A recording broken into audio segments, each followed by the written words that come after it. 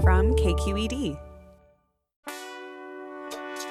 From KQED in San Francisco, this is Exactly. Exactly. Exactly. A conversation series in search of a finer point. Now, here's your host, New York Times best-selling author Kelly Corrigan.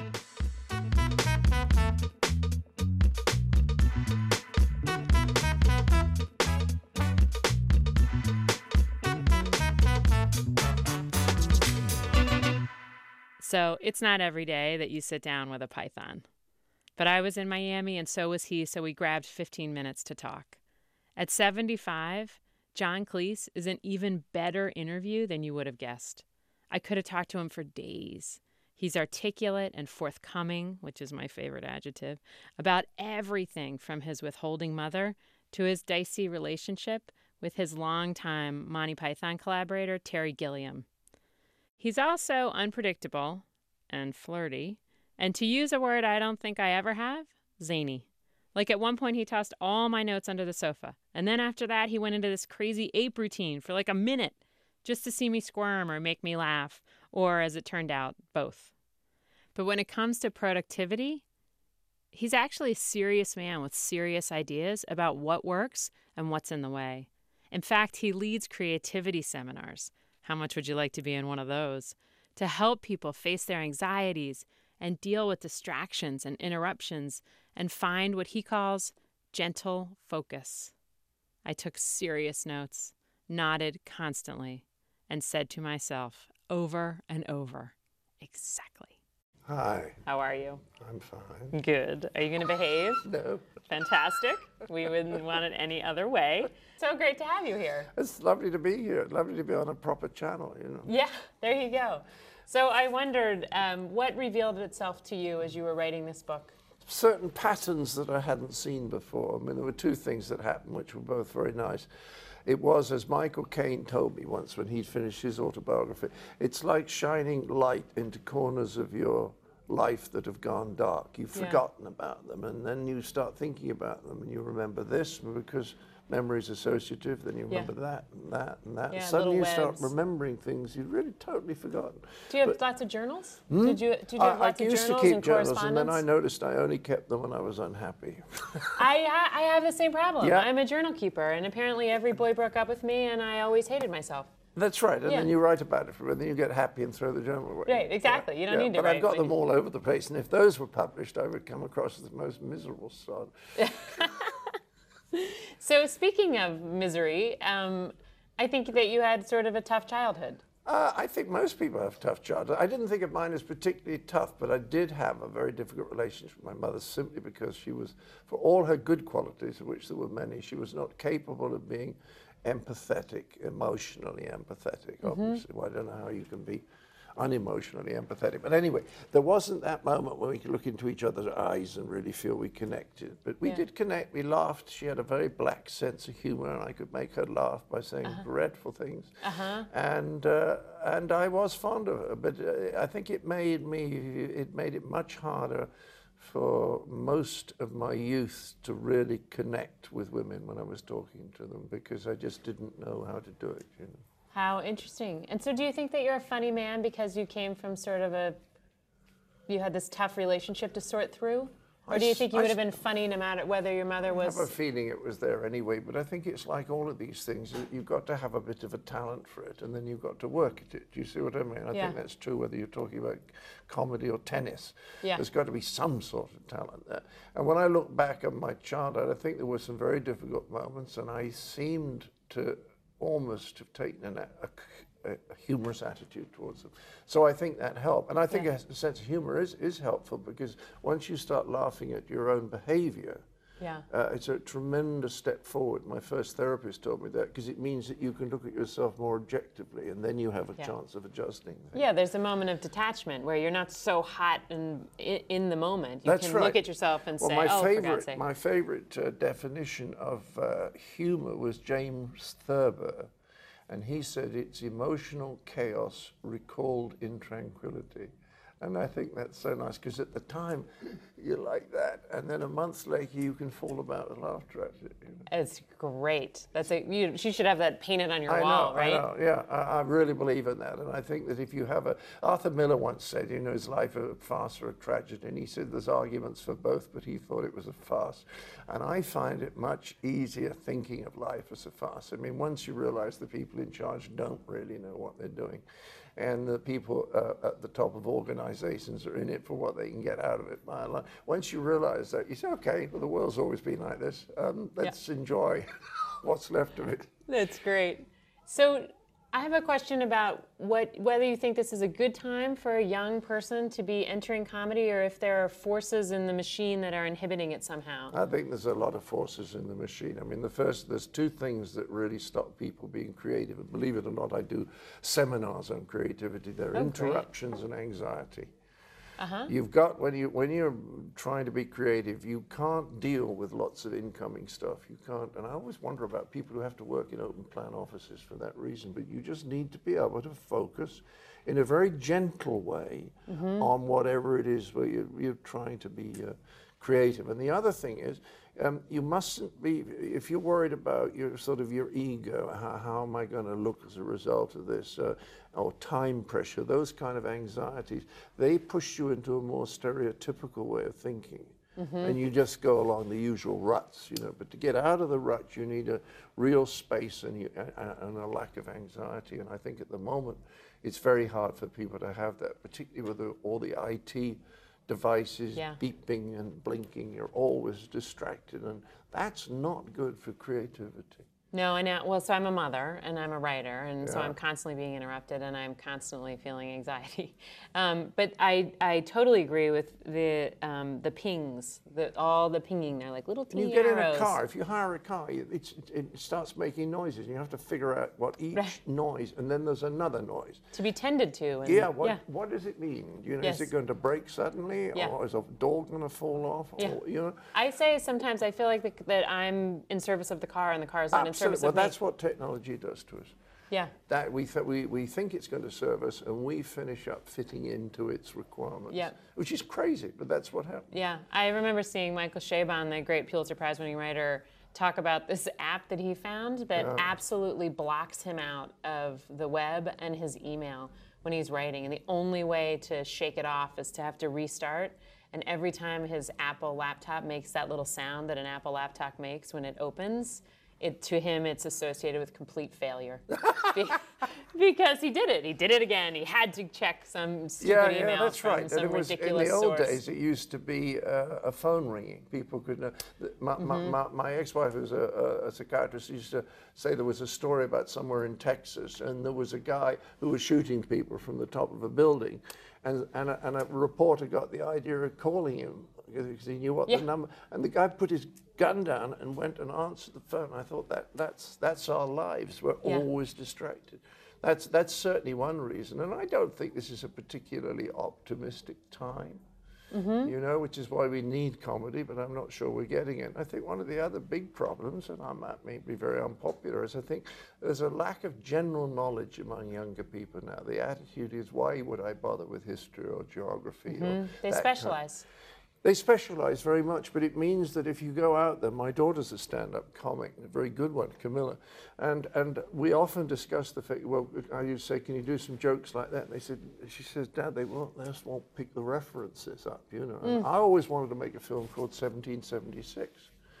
But now I think people would say, well, that rings a bell, but what did happen? You know what I mean? Right. And like we don't have the common knowledge for you to layer on to. We need more things to be able to refer to. Otherwise, we're down to things like, oh my good, what was it called? The guys in Las Vegas and the tiger and getting Hangover. Oh yeah. Now that Hangover's got some really funny stuff in it, because that's all you can refer to now is drugs, sex, hookers. Interesting. Gambling. It's very, very sports, celebrities. How do you like what John Oliver's doing and what Jon Stewart does? Terrific. Yeah. Terrific. Because that's something that's in your past, right? You did that sort of thing. Yes. Playing with the news. I never did much satire, and I think that those three, Stephen Colbert, and John and Oliver and also Bill Maher, I think they're absolutely marvelous.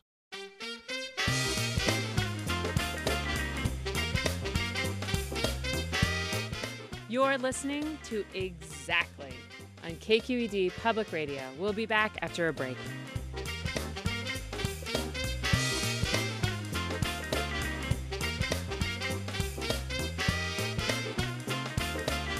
This program was recorded with support from the team at Medium, the place to share stories and ideas that matter most to you. If you're enjoying this conversation, check out our podcast. You can hear more authors like writer Anne Lamott. I mean, I'm 60. I forgot to work out after I had a child. I meant to. And, you know, I have a 5-year-old grandson now, but he said to me, Nana, can I take a shower with you if I promise not to laugh? That's Anne Lamott on our podcast at kqed.org/exactly or on iTunes. Welcome back to Exactly. I'm Kelly Corrigan with John Cleese. In here, I was reading you had this sort of hierarchy of what you admire or what you think is the degree of difficulty of various comedic moments. So you can tell a joke, then you can do a parody, then you can create a situation, and then you can create like a comedic character. Yeah. Is that like sort of... That's more or less right. I think creating a really good comedic situation and a really good comedic character, I think those are the two top ones. You see, I'm pretty good at creating situations, but Michael Palin is a genius at creating comic characters. Uh-huh. And so what situation did you create that you're most proud of looking back? Oh. You can brag on yourself a Well, little I was bit. thinking about an interview where somebody asked you a question and you couldn't come up with an answer and you just sat there. Oh, what a strange situation. Come back. Do you think there's anyone out there right now who reminds you of your younger self? No, there was a guy called Angus Dayton in England who used my speech patterns, or at least they sounded like my speech patterns, and they did to everyone else.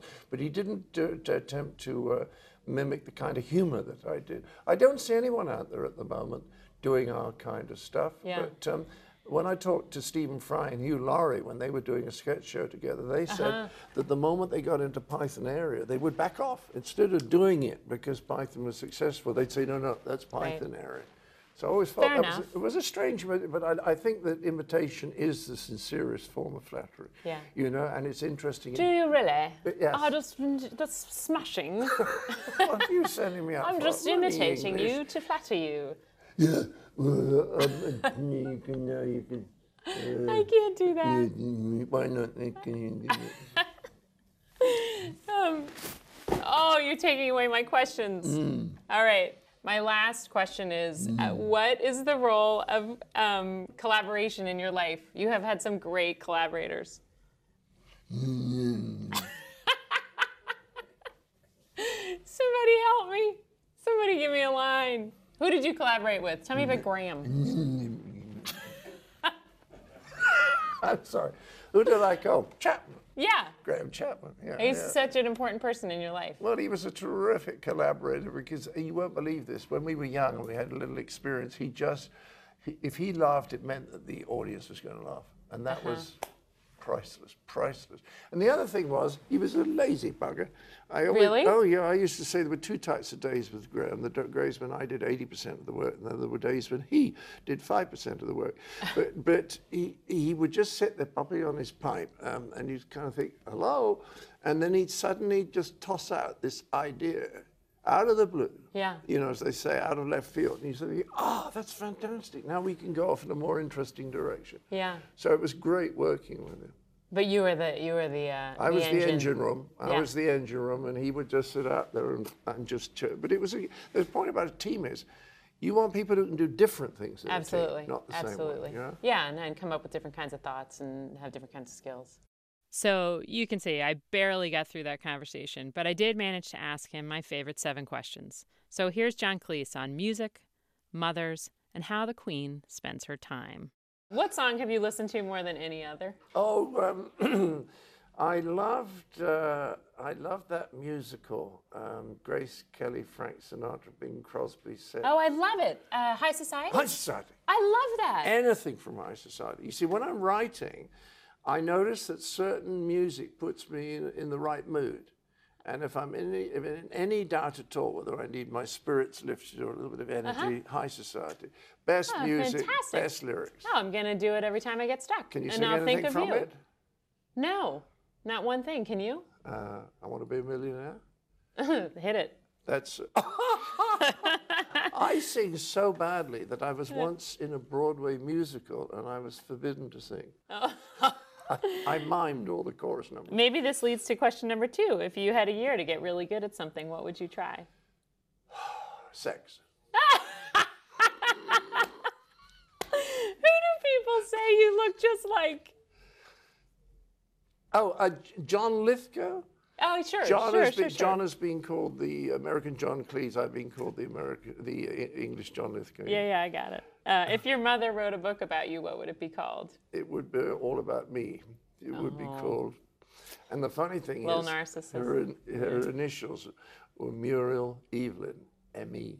Oh, wow, that's rich. What would you like to see fixed in your lifetime? Death.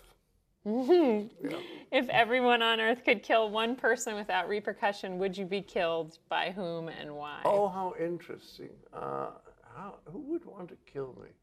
Terry Gilliam, I think. Really? Yes, I think so. He doesn't like having me around because I'm so much brighter than he is. It's kind of... We're going viral, people. If you could say No, he and I never agree on anything. Oh, really? Really, nothing. Absolutely nothing. But you worked together for decades. Yeah, but there's a sort of grudging goodwill between us. Well, that's over now. Yeah, I think that's over. Oh no, he's got an autobiography coming out in a few months. I'm sure he'll be having a go at me. Fortunately, it's being ghost-ridden. Well, he's quite a good writer, but he can't do W's. Okay. If you could say 4 words, if you could say 4 words to anyone, yes, whom would you address and what would you say? I would say to the Queen of England, stop polishing that antelope. Oh, there you have it. I had 2 exactly moments. One, I was hugely relieved that somebody like John Cleese, a master in his field, a man who created landmark work, has trouble concentrating. That helps me a lot because it means that my trouble concentrating isn't a sign that I am unsuited for the work I so want to do, which I sometimes feel. Focus is glorious and hard to come by, and if you struggle to sustain it, that puts you in the very same boat as giants like Michael Chabon or John Cleese. 2, I loved that James Thurber quote, or James Thurber, as John Cleese put it. Humor is emotional chaos recalled in tranquility. It made me want to process my chaos faster so I can kick back and recall it with amusement. That's all for this one. Love being on the ride with you. Let's be in touch.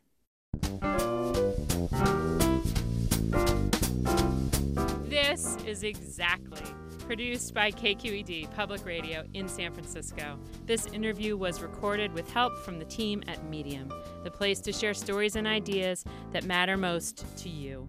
Special thanks also to PBS BookView Now. So, you know John Cleese is funny, but do you know how funny musician Matt Nathanson can be?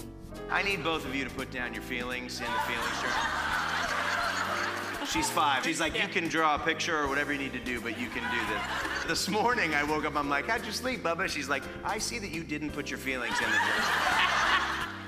You can hear the whole conversation with Matt Nathanson and many more on our podcast at kqed.org/exactly or in iTunes. Thanks to our team, producers Kat Snow and Anna Adlerstein, coordinating producer Melissa Williams, engineer Jim Bennett, production manager Jennifer Harrison, and executive producer Michael Issip. I'm Kelly Corrigan. Thank you so much for listening, and please do be in touch.